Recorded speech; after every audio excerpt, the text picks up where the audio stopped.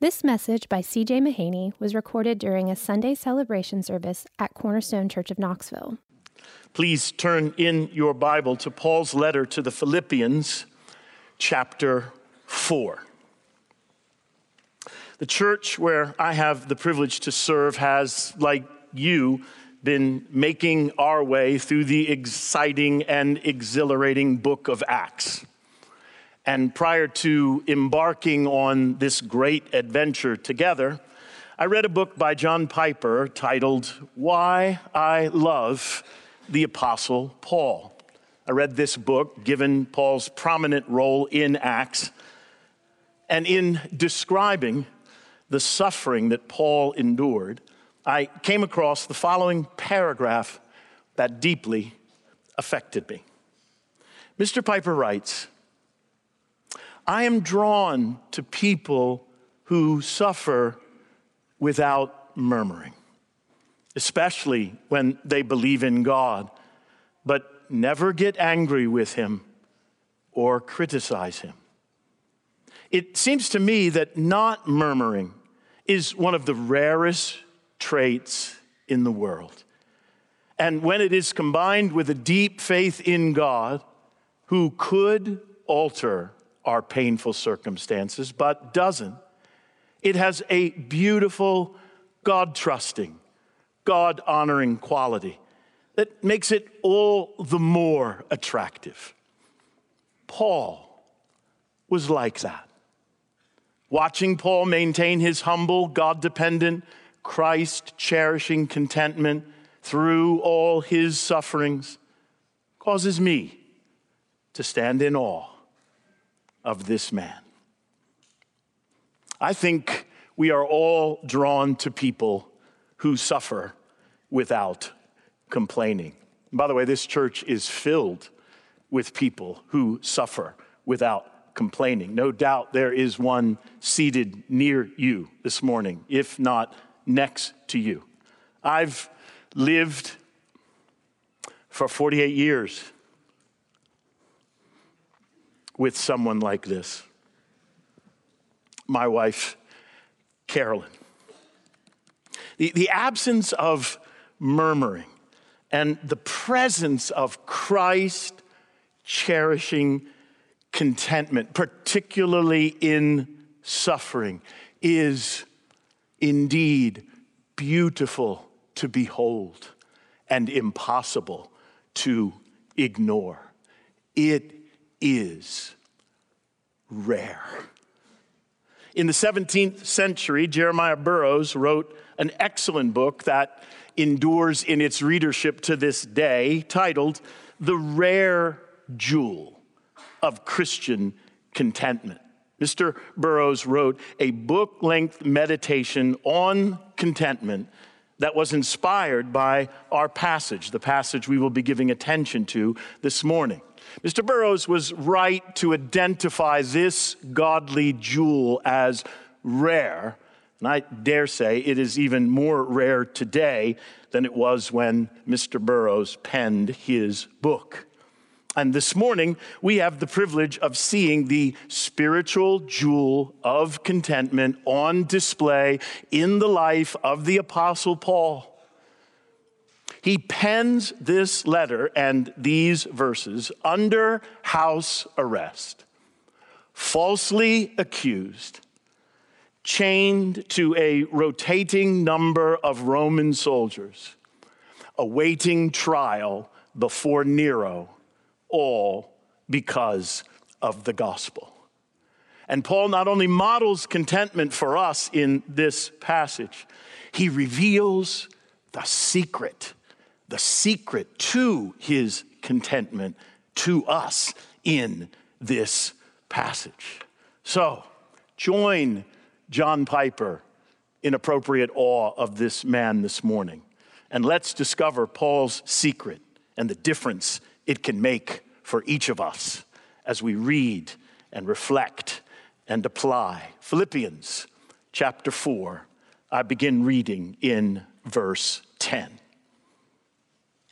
I rejoiced in the Lord greatly that now at length you have revived your concern for me. You were indeed concerned for me, but you had no opportunity. Not that I am speaking of being in need, for I have learned in whatever situation I am to be content. I know how to be brought low, and I know how to abound.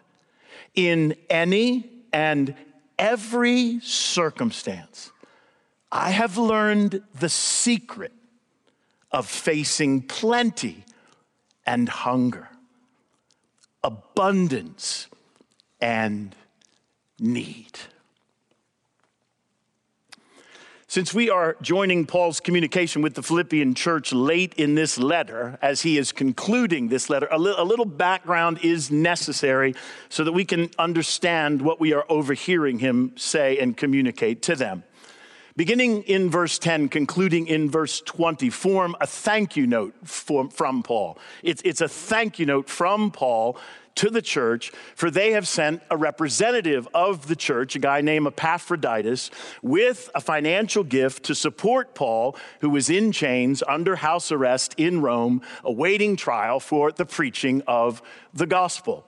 Paul was responsible for the quarters he rented while under house arrest. And so this gift was a most welcome gift. This letter was written, the letter to the Philippians, was written during his 2 years under arrest in Rome, and you will come to that occasion and experience in the latter chapters of the book of Acts, chapter 28 in particular. The content of verses 10 through 20, it is very personal and very relational as Paul is expressing his gratefulness for their care for him personally and their partnership with him in the advance of the gospel. And Paul describes his reaction to the unexpected arrival of Epaphroditus in verse 10. I rejoiced in the Lord greatly that now at length you have revived your concern for me.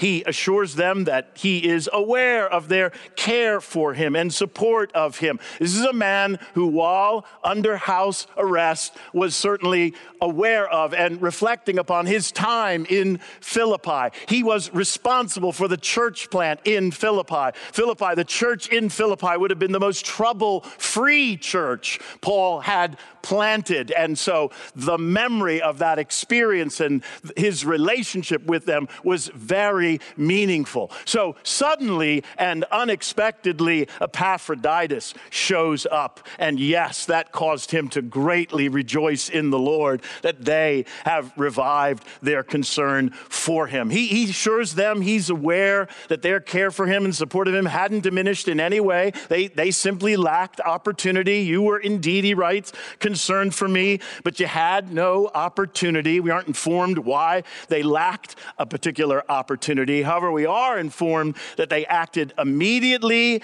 and generously, sending Epaphroditus on what was roughly an 800-mile journey from Philippi to Rome. That, my friends, is a serious walk. That is a serious number of steps. That's like today if you embarked on a walk from Knoxville to Austin, Texas. So this was indeed a sacrifice and a meaningful statement of their love for, care for Paul. But what we want to notice is how Paul is very careful. He's very careful in his wording because he doesn't want them to misunderstand why he rejoiced greatly in the arrival of Epaphroditus and their financial gift. He greatly rejoiced because of their friendship and their partnership in the gospel, not because of what he secured from them financially.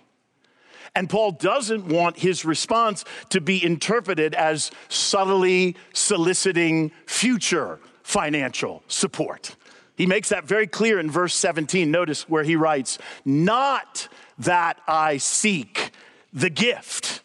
So their gift and the love conveyed has been a serious encouragement to him, but he wasn't dependent upon them to meet his needs. And typical of Paul's pastoral influence and care. He cares for them by seizing this very moment and occasion to teach them one of the most important lessons of the Christian life in verse 11. Not that I am speaking of being in need, for I have learned in whatever situation I am to be content. And given the harsh realities of his circumstances, this statement of contentment in the midst of his circumstances is simply remarkable. I get why John Piper stands in awe of this man and the grace of God that is present and pronounced in his life, and we should this morning as well. So how can you and I learn from Paul? How can we learn from Paul so that we can say this morning, I have learned in whatever situation I am to be content? And what is this secret? What is this secret of contentment? Well, the sweet news for us this morning is that Paul divulges the secret to his experience of contentment to us in this passage. So, 3 points I want to draw your attention to from this text. First, true contentment is learned. Second, true contentment is not dependent on our circumstances. And third, true contentment is found in Christ. First, true contentment is learned. Notice that Paul references this twice, verse 11 and 12. For I have learned. Verse 12, I have learned. You always want to lean forward when Paul informs the reader of something he has learned, especially when he says it twice. And here Paul informs us that his contentment it's not the result of his calling. It's not the result of his gifting. It's not the result of an unusual, momentary, spontaneous spiritual experience. No. Instead, he learned to be content over a protracted period of time. So he is providing the original readers and each of us by implication a summation of what he has learned from the moment of his conversion to the moment he penned these words. His contentment did not come easily. It did not come effortlessly. It was learned. It was learned through varied and extremely different conditions. And my friends, this should give us hope this morning. This should give us hope. It gives me hope. It should give you hope that this contentment he writes of, it isn't the unique spiritual experience of the Apostle Paul, but instead something he learned, something he cultivated that we can and are to learn as well over time and through experience. So if contentment doesn't characterize your life, there is hope for you. There is hope for you because you can learn to be content by studying Paul's example of contentment and how he learned contentment in whatever situation he found himself. Second, true contentment is not dependent on our circumstances. Paul was content, notice verse 11, in whatever situation. And then he describes for us what he means by whatever situation in verse 12. I know how to be brought low, and I know how to abound. In any and every circumstance, I've learned the secret of facing plenty and hunger, abundance and need. Paul learned contentment in both the school of adversity and the school of prosperity. And my friends, what the man is saying here, what the man is writing here, what the divinely inspired author is communicating here, it is stunning. It is stunning what he is communicating, and its implications for our lives is immediate and far-reaching. Paul is emphatically stating that vastly different circumstances will not alter the inner disposition of his heart. Stunning. with far-reaching implications for us. First, let's briefly consider his experience of adversity. The man isn't exaggerating, okay? When he writes, I know how to be brought low. Oh, the man is not exaggerating. This is a man intimately familiar with adversity and suffering. This is a man who is intimately familiar with being brought low. And at different places in his letters, he provides us with more of the specifics. The following would be just one example of what being brought low looked like and felt like for the Apostle Paul. He writes in 2 Corinthians 11, 5 times he writes, I received at the hands of the Jews the 40 lashes less 1. 3 times I was beaten with rods. Once I was stoned. 3 times I was shipwrecked. A night and a day I was adrift at sea, on frequent journeys, in dangers from rivers, danger from robbers, dangers from my own people, dangers from Gentiles, danger in the city, danger in the wilderness, danger at sea, danger from false brothers, in toil and hardship, through many a sleepless night, in hunger and thirst, often without food, in cold and exposure. I think you'll agree with me. This man did not exaggerate when he wrote, I know how to be brought low.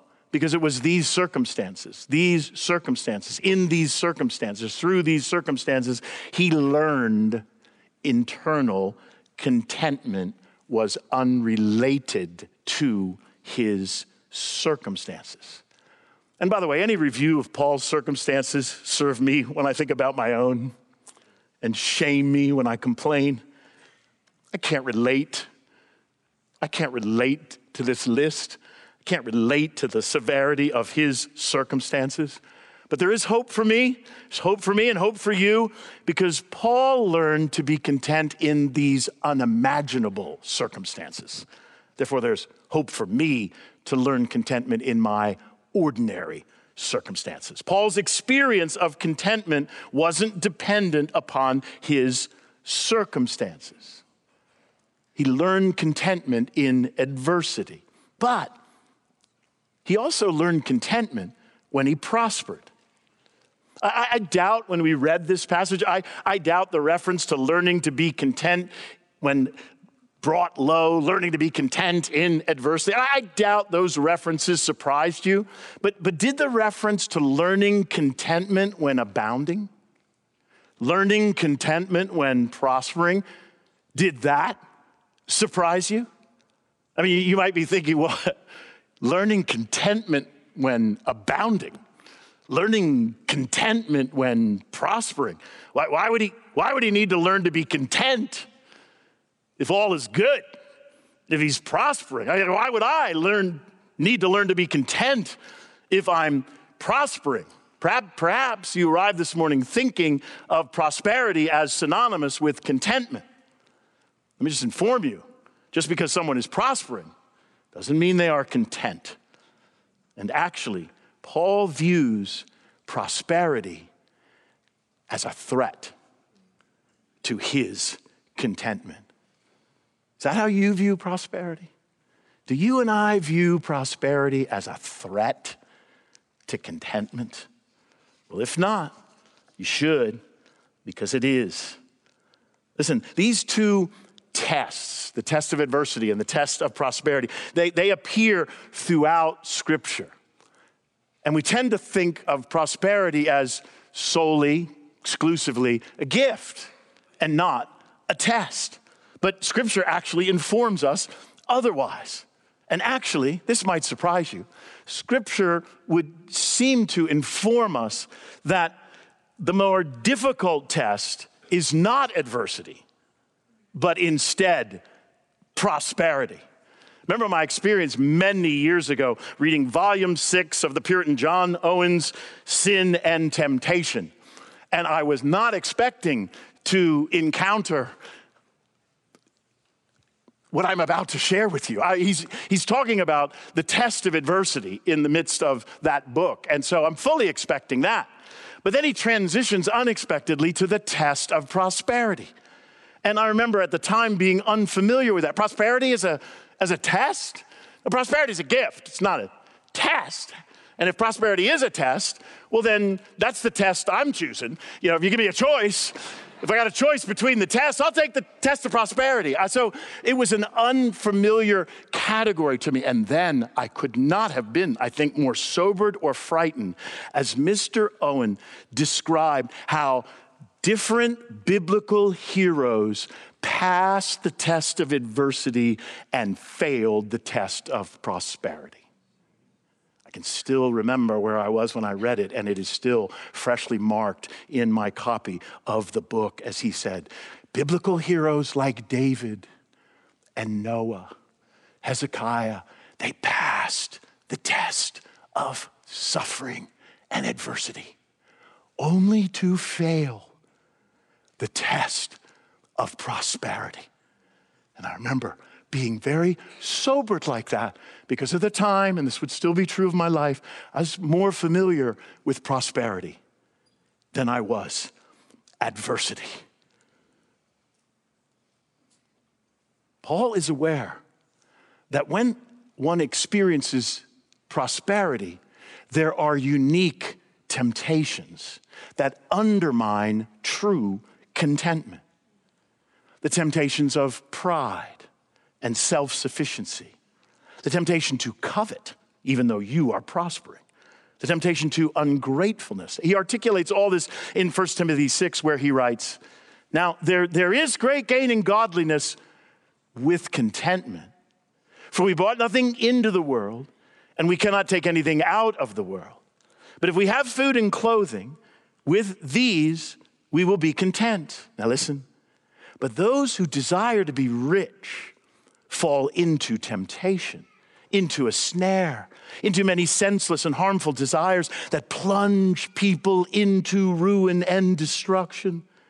For the love of money, not money, for the love of money is a root of all kinds of evils. It is through this, note this word, craving, that some have wandered away from the faith and pierced themselves with many pangs.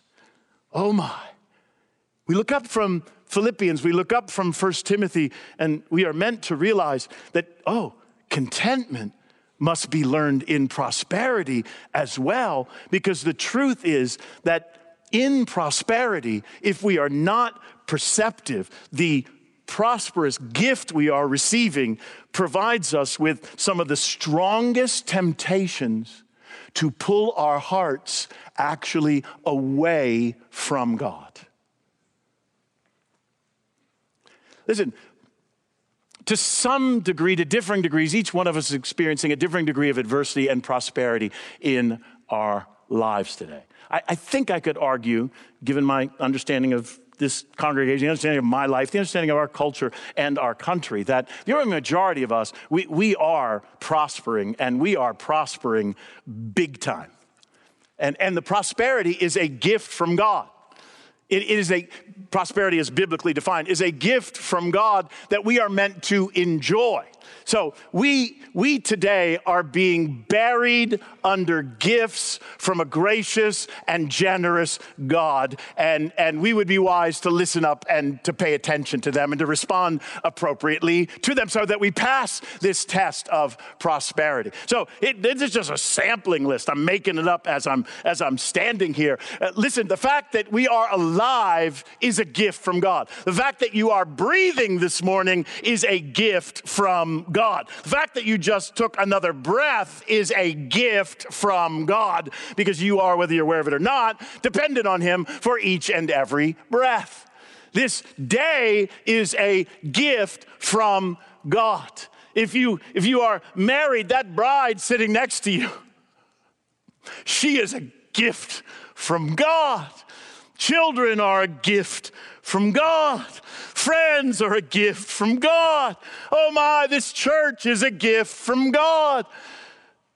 What's going to take place afterwards on the lawn is a gift from God. How kind of God to give us barbecue today and all that's going to be made, all the different tastes and the flavors.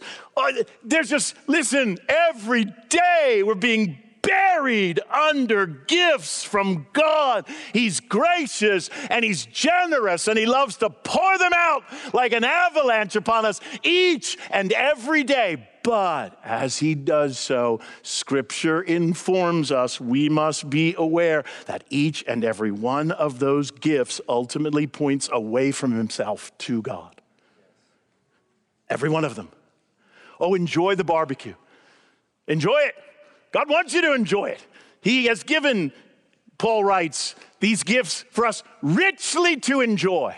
Oh my, no. I would even appeal to you, if you arrive on a diet, chuck it this morning and go out there and enjoy that barbecue. Yes, it is a gift from God. Don't be concerned about your weight or your appearance, say nonsense like that. And take every bite aware God is giving you a gift. How kind of him. Is it not incredibly gracious of him that we have this diversity of food and flavors and it's just going to continue for the rest of the day? Yes.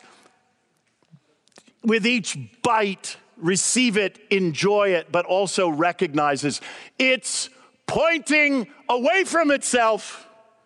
So I hold that barbecue sandwich. It's ultimately pointing away from itself to the God who gave it to undeserving sinners like CJ Mahaney and you. And if I don't get that it's pointing away from itself, if I don't get that, then you know what prosperity can do?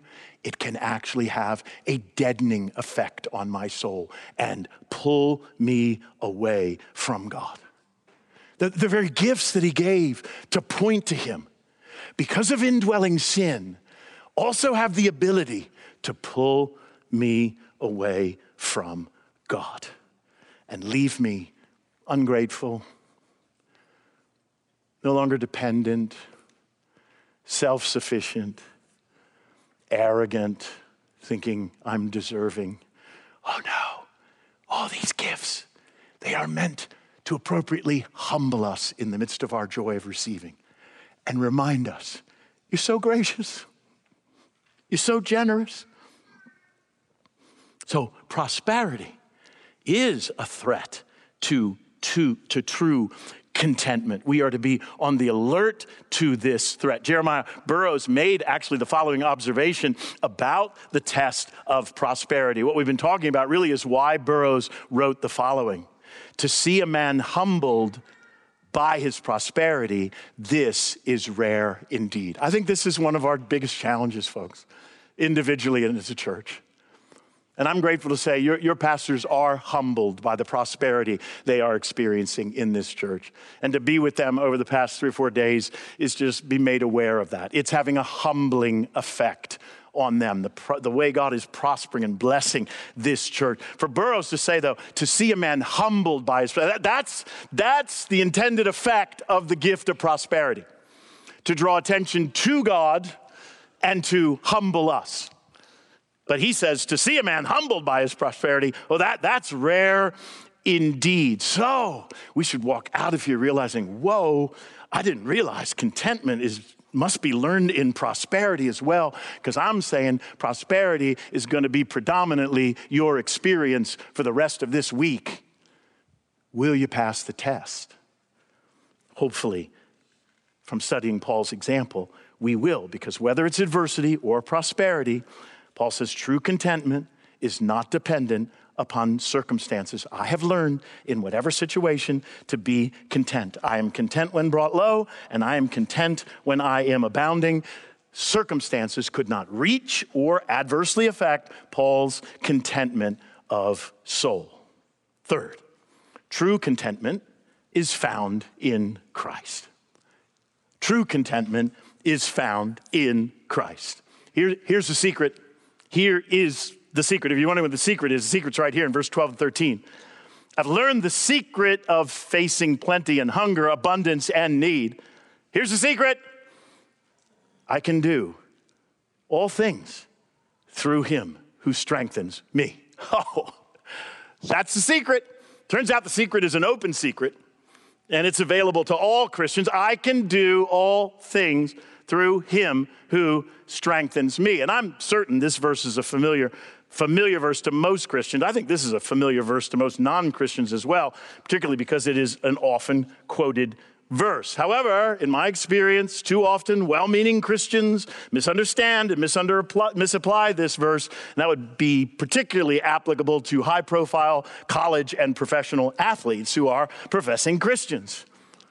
Because the all things must be informed and constrained by the immediate context, the learned experience of contentment in adversity and prosperity. But Paul is not making a comprehensive and categorical statement about the unlimited potential and abilities of the Christian now because of Christ. That is not what he's saying. But Paul is not saying there that because of Christ, CJ, there is simply nothing you can't do now. That is not what the man is writing. Folks, we don't have time for the list of things I cannot do. We don't have time for that this morning. Even as a Christian, that list is a lengthy one. I cannot lead worship like Zach so effectively led us in worship this morning. Why, CJ? Well, because I can't sing, number one. That's a big drawback. And number two, I don't play any instrument. Yeah, I can't. So I couldn't, if Zach got sick this morning and couldn't lead worship, and Bill approached me and said, Zach's down, can you take his place? I wouldn't say, yes, I can, because I can do all things through Christ who strengthens me. If I just rehearse that verse enough, I'm sure as I walk up on the stage, I'm going to be able to play an instrument. No, I'd be an idiot if I did that.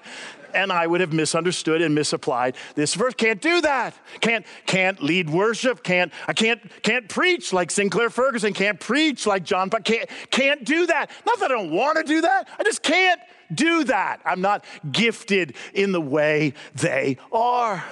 Got a friend who plays on the PGA Tour. And as I initially heard his story of the development of this skill in his life, I think he started playing golf, if memory serves, at 9. And at 10 years old, he was shooting in the 70s. Now, listen, Bill is taking me to play golf tomorrow. I can stand on that first tee and just say, I can do all things through Christ who strengthens me, including shoot in the 70s. I can do this through Christ who strengthens me. I can shoot in the 70s. No, that prayer's not going to be answered because that's not the point and purpose of the text, okay? And again, the list just goes on and on. I can't fix anything. You think, oh, it sounds humble. No, it's just being true. I can't fix anything. Okay, if you ask me to fix something, I don't have the aptitude and the skill. Actually make it worse by my attempts, however well-meaning. And so I can't approach that and just say, yes, I can. Paul says I can do all things through Christ who strengthens me. Therefore, whatever's wrong with this broken down engine, I can. If I just keep rehearsing that verse, no, I can't. It's not what this verse is encouraging. And by the way, I can't exaggerate the accuracy of that last statement. I can't fix anything. So we don't have time. You've got your own list as well. Things you can do and cannot do. And quoting this verse isn't going to suddenly and supernaturally free you from your limitations so that you experience whatever you set your heart upon. That's not what this verse is affirming. This verse is not saying, you know what? Now that you're a Christian, you got no limitations, all because of Christ. No limitations. And so this verse is not to be it's not to be put into practice in whatever context we are applying. That's not what this verse, the all things Paul references must not be applied indiscriminately, but governed by Paul's meaning and restrained by the context it appears in this letter. The all things in verse 13 refers to the circumstances of verse 12. In whatever circumstances I find myself, be it adversity or prosperity, I can be content. content.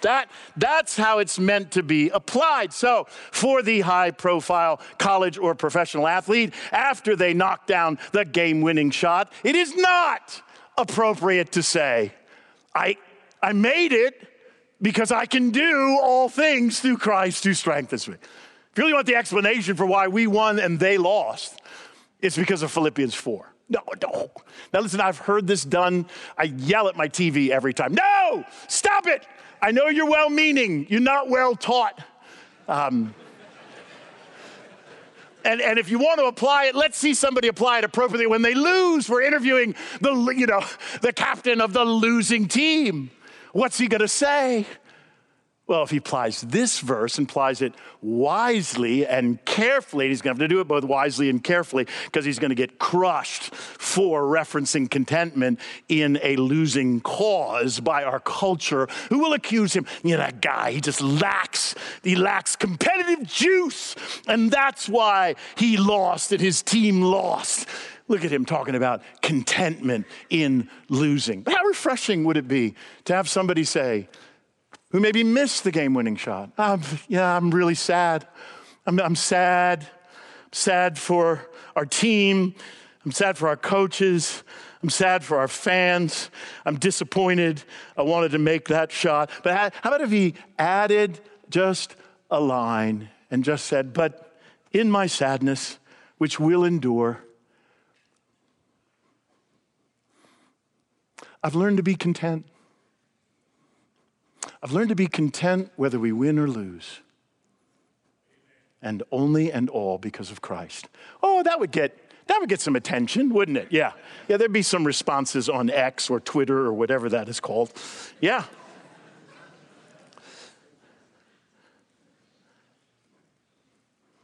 Listen.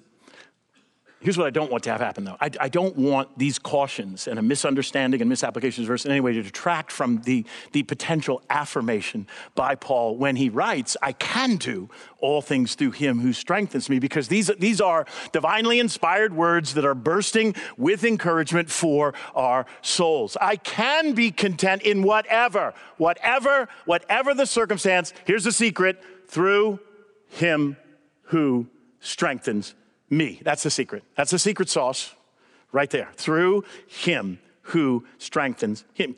It is through him that Paul has learned to be content. Only through him that one can be content. That's the secret. The secret, if you want to say, Paul, what's the secret? Well, the secret is Christ. Secret is my union with Christ, the one who strengthens me. This is a contentment that comes from Christ, it comes through Christ, and it comes in dependence upon Christ. I'm content in all circumstances because of my relationship with Christ, who gives me strength to be content, whether in adversity or in prosperity. I am content in all circumstances because I am satisfied in Christ, and by Christ I am sustained. That's the open secret. And I'm so grateful he's revealed the secret, because this can be learned by ordinary Christians like you and me. So let's just ask before we conclude, how do we learn? How do we learn this secret from Paul? How did Paul learn contentment? What steps can you and I take to learn contentment? Well, would it surprise you to hear that this isn't complicated? It's not complicated. That doesn't mean it's easy, but it is simple, and it is not complicated. He learned contentment by giving attention to Christ. He learned contentment by focusing on Christ.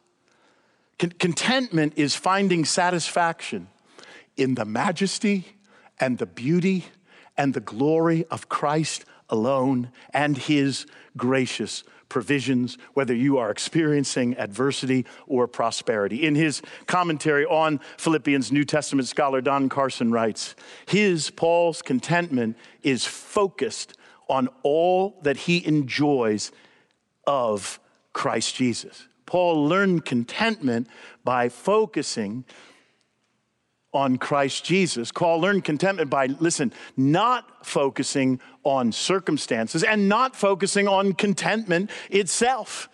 No, he learned by focusing on Christ. Contentment is an inner satisfaction with Christ alone, regardless of circumstances. So, question for us in application is, what are we focused on each day? Because often the reason I'm not content is not complicated. Often the reason I'm not content is because I am carefully rehearsing my circumstances or comparing myself unfavorably to others and then complaining about my circumstances. That's what I'm focused on. So it's no surprise if I'm discontent. Paul focused on being satisfied in Christ and sustained by Christ. The man just treasured Christ above all, and he trusted Christ in every circumstance. And that's how you learn contentment, because only his majesty and beauty and glory ultimately satisfy. And listen to this quote. Oh, this is wise. Take this with you. This is money, and this will serve you. Jeremiah Burroughs effectively articulates this when he writes, "Since God is contented with himself alone, if you have him, you may be contented with him alone." Oh, that's true. And then I just want you to notice Mr. Burroughs, he provides us with this very insightful, I would argue, invaluable counsel when he continues to write. And it may be that is the reason why your outward comforts are taken from you, that God may be all in all to you. It may be that while you had these things, they shared with God in your affection. A great part of the stream of your affection ran that way. And then look at this final phrase. God would have the full stream run to him now. Oh, my friends. Bill quoted earlier in pastoral prayer when Job said, following his severe suffering, "The Lord gives, and the Lord takes away. Blessed be the name of the Lord." Job, in that moment, did not follow the counsel of his wife, curse God, curse him for what he's taken away. No, Job realized, you gave me all this. I didn't deserve it. I was the undeserved recipient of these gifts from you. They're your gifts. Therefore, if you choose to take them away, it would be arrogant and inappropriate for me to protest because they were gifts I didn't deserve. And so Burroughs, with his wonderful pastoral influences, is coming beside us and saying, is there some outward comfort you've lost? That's what he'd say to you. Jeremiah Burroughs was having lunch with you today. He'd say, have you lost a certain outward comfort? And if you have, you know what it is. It's what you're thinking about right now. Have you lost it? Okay, don't misinterpret the loss. God gave it to you. He gave it to you as a gift. But it may be that while you had this gift, it shared with God in your affection. He has taken it away from you, not as a punishment. No, he's taken it away from you to be the one who fully satisfies you, like that gift can never satisfy. And he would have the full stream of your affection, not run through that gift to him, but run directly to him. That is part of God's purpose in taking outward comforts from us, so that we might truly say we are satisfied in him and in him alone. So that, my friends, it might be confirmed, we love you, not for your gifts. It's not about our gifts. Thank you for these gifts. But we love you, not the gifts ultimately. We're not in this as Christians because of the gifts. We're in this because of you. Now, these gifts are unbelievable each and every day. But if you take one away to replace it with you, the purpose of the gift, we love you. And you've seen that on display in this church countless times over the years. Those who have painfully lost gifts. And yet, where are they on Sunday morning? They are right here with their hands raised, singing these songs passionately. And if you were just observing them, you would have to say, what is possibly motivating this person immediately following a severe outward loss? What is motivating them? There is no discernible difference in their singing from last week to this week, but something happened last week of an outward comfort being removed from their lives, and yet there's no discernible difference. Why? Well, because they love him, not just the gifts that he gives them. And in that moment, he has more of the full stream of their affection. That's the secret, my friend. That's the secret. So here's the question in conclusion. What are we focused on each day? What are we giving attention to each day? Because where you're focused, it just makes all the difference. And sometimes when I am preaching, I reference somebody that you'd never expect to show up in a sermon, and that's going to be true here in a moment. The unexpected guest this morning is Jeff Gordon, who at one time dominated NASCAR racing. He provided the following description of what it's like to drive a car 200 miles per hour, vying for position with 42 other cars. Mr. Gordon said, either you focus or you hit something really hard. That's it. That's the wisdom of either you focus or you hit something really hard. And by the way, folks, that's true of the Christian life as well. Either you focus or you're going to hit something really hard. Either you focus on Christ, or if you don't, you're going to hit some form of temptation, some dissatisfaction and discontent in your life, relationally or circumstantially. And if you don't focus on Christ, you're going to hit that wall or car really hard. Paul's experience of contentment is only possible for those who focus on Jesus Christ and share his love for Jesus Christ. And I think John Piper did a very effective job starting this sermon, so I've asked John to come back and conclude this sermon as well. John writes about a professor when he was in seminary whose chief legacy in his life was a single statement he made to John in conversation one afternoon. John writes, "There are 1,000 things I don't remember about those days in seminary, but that afternoon remains unforgettable. And all he said was, John, I love Jesus Christ." His chief legacy in my life was one statement on an afternoon in Pasadena. I love Jesus Christ. So, years later, still inspired by that single statement from this professor, John joins this professor in saying, I love Jesus Christ. And he writes, and as I say it, I love Jesus Christ. I want to make clear what I mean. I admire Jesus Christ more than any other human or angelic being. I enjoy his ways and his words more than I enjoy the ways and words of anyone else. I want his approval more than I want the approval of anyone else. I want to be with him more than I want to be with anyone else. I feel more grateful to him for what he has done for me than I do to anyone else. I trust his words more fully than I trust what anyone else says. I am more glad in his exaltation than in the exaltation of anyone else, including me. And then he closes by saying, would you pray with me? Would you pray with me that we would love Jesus Christ more than we ever have? Yes, let's pray. You know why? That's the secret to contentment. Let's pray.